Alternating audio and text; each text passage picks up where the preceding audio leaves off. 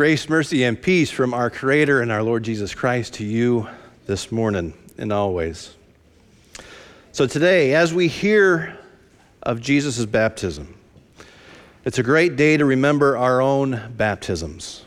And I assume most of you are like me, that you were baptized as infants. And the only thing you might remember from that day are pictures or memories amassed from stories you were told about your own baptism. Yet, let's take a little deeper look. Rather than just remembering our baptism, I ask, what does your baptism mean to you? So the confirmands right now from Our Savior and Holy Trinity Lutheran churches were asked over the holidays to work on a sacraments project, which involved answering the following question about baptism. Describe your baptism with the following prompts. When was it? How did your family prepare? Who baptized you? Who was there? What happened? What words were said? Did you receive any items? And what stories are still shared in your family about this day? Then a couple more complex questions, and we'll get to those later. But I wondered, what if we asked these questions of Jesus' baptism? When was it? Well, we can't pinpoint the exact year, but we assume Jesus was in his late 20s and early 30s as his baptism began his ministry. How did his family prepare for it? They didn't, as far as we know. Who baptized Jesus? Well, God actually, because God does all baptisms. But his cousin John the Baptist presided over the sacrament. We're sure about that because we just heard it. Who was there? Again, his cousin and others, actually all Judea and the region around the Jordan. Most were not named, but they did include some Pharisees and Sadducees. What happened? Well, John was reluctant because he thought Jesus should baptize him. But Jesus convinced John by saying, "Let it be so now. For it is proper for us in this way to fulfill all righteousness." We'll hear more about that later. What words were said, again, we don't know what John said, if anything, but there was recorded a voice from heaven that was heard saying, "This is my Son, the beloved, with whom I am well pleased." Did Jesus receive any items? A dove, maybe? What stories are still shared about this day? We honor this story and tell it at least once a year in the church. Then comes the more complex questions that we ask the confirmands. Why is baptism important to the church? And why is baptism important to you, your faith, and your daily life? Now, these questions may cause the confirmands a little more anxiety because they must give them some thought, an answer from their personal and ecclesiastical, or church, maybe Lutheran perspective. Now, we can't ask Jesus what his baptism meant to him or the church, but we can ask what it means to us as the church.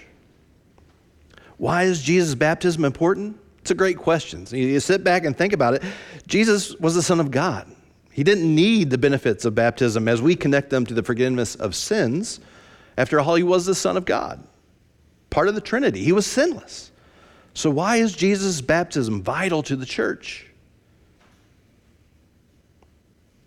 What God does in Jesus' baptism is announce God's favor on him and claim Jesus as God's own.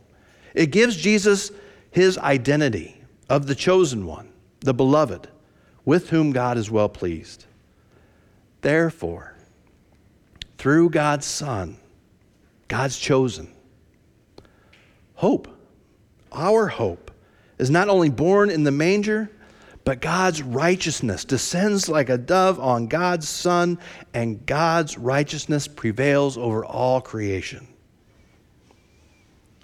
You know, as I complained about the Revised Common Lectionary last week, I will praise them this week for the inspiration, for setting up one of the best callbacks ever.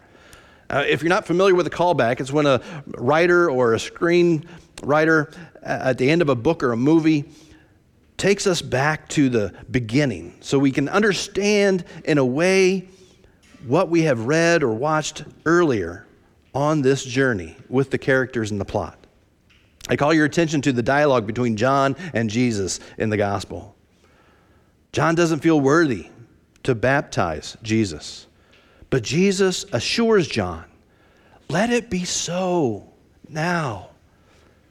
For it is proper for us in this way to fulfill all righteousness."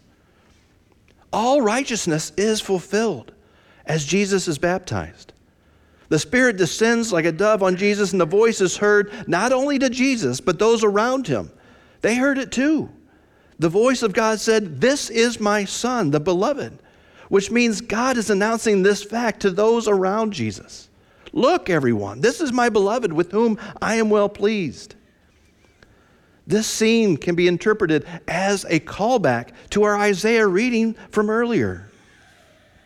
We heard in Isaiah 42, verse 1, "Here is my servant, whom I uphold, my chosen, in whom my soul delights. I have put my Spirit upon him. He will bring forth justice to the nations." If you're ever in need of hope, this Isaiah passage is one to look up, because it reminds us of the righteousness of God, perfected in God's chosen one. Jesus, as the beloved, the chosen one, will not cry or lift his voice. He will not force you or threaten you in the street like some, but gently encourage you. No matter how bruised you are, no matter how dimly lit your hope may be, Jesus will faithfully bring forth justice. He will not grow faint or be crushed until he has established justice in the earth, and everyone hears his words. God, who created the heavens and stretched them out, who formed the earth and what comes from it, who gives us the very breath in our lungs and the Spirit, the gift of life, declares about God's chosen. In Isaiah 42, verses 6 through 8, "I have called you in righteousness. I have taken you by the hand and kept you.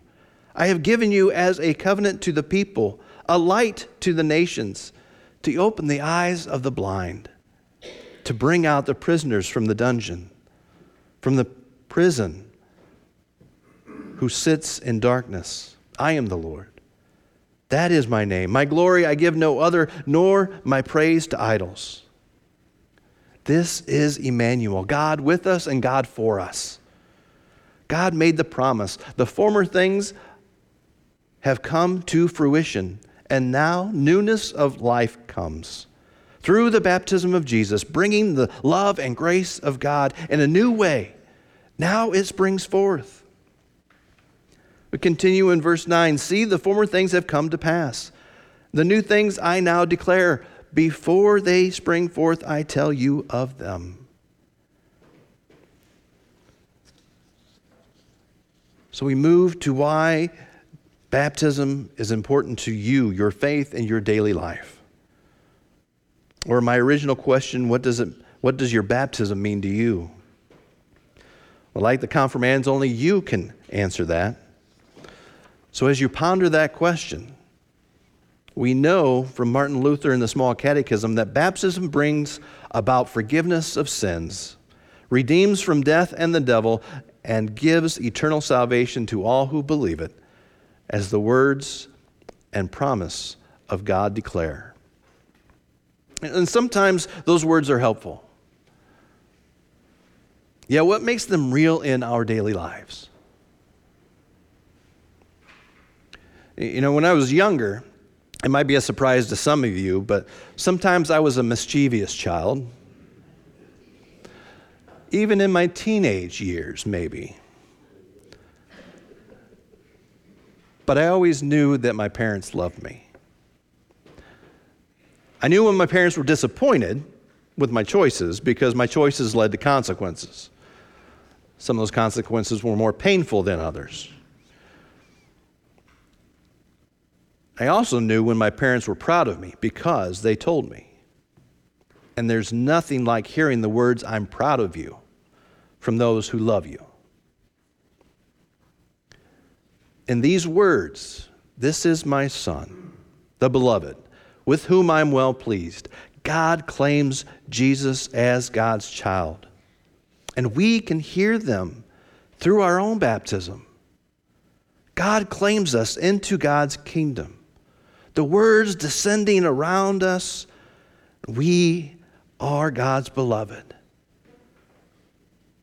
With us, the church, God is well pleased. And those of you who are not baptized or don't remember your baptism, God's promise of love was present before creation began, before the church was formed, before the sacraments were given. Actually, the church was formed and sacraments were given for us to remember that God does love us. God created us and it was good. God claims us. And God forgives us. Even though we are mischievous, even though we are slow to forgive others and sometimes ourselves, even though we think less of ourselves because of society's injustices, even though we feel guilty for all the things that we do that we know we shouldn't do, God provides God's righteousness to all God's children. In Peter's words to Cornelius, he professes that God shows no partiality. In the words of the Message Bible written by Eugene Peterson, Peter fairly exploded with the good news. It's God's own truth. Nothing could be plainer. God plays no favorites. It makes no difference who you are or where you're from. If you want God, and you are ready to do what God says, the door is open. The message he sent to the children of Israel, that through Jesus Christ, everything is being put together again, well, he's doing it everywhere, among everyone. This is the inclusion God shows to us. This is the impartiality God offers to all people. So as you ponder what your baptism means, what God's love means, remember that God's love is for everyone, everywhere. God's love is inclusive to all creation, to all people. God's love doesn't change, but our understanding of it can. At the end of Peter's homily, he says, Jesus commands us to preach to the people and to testify that he is the one ordained by God as judge of the living and the dead. You can't get more inclusive than that. This is the good news. All righteousness has been fulfilled. God's righteousness through Jesus Christ is complete. It cradles us. It nurtures us. It leads us. We can live to the full. We can live life to the full in a church and a denomination who welcomes all and loves all. We don't have to save them. God already has. We don't have to change their minds spiritually, politically, or mentally. That is the work of the Spirit. We are asked to testify to the love of God that connects all of us by loving one another. Welcome to Epiphany. Amen.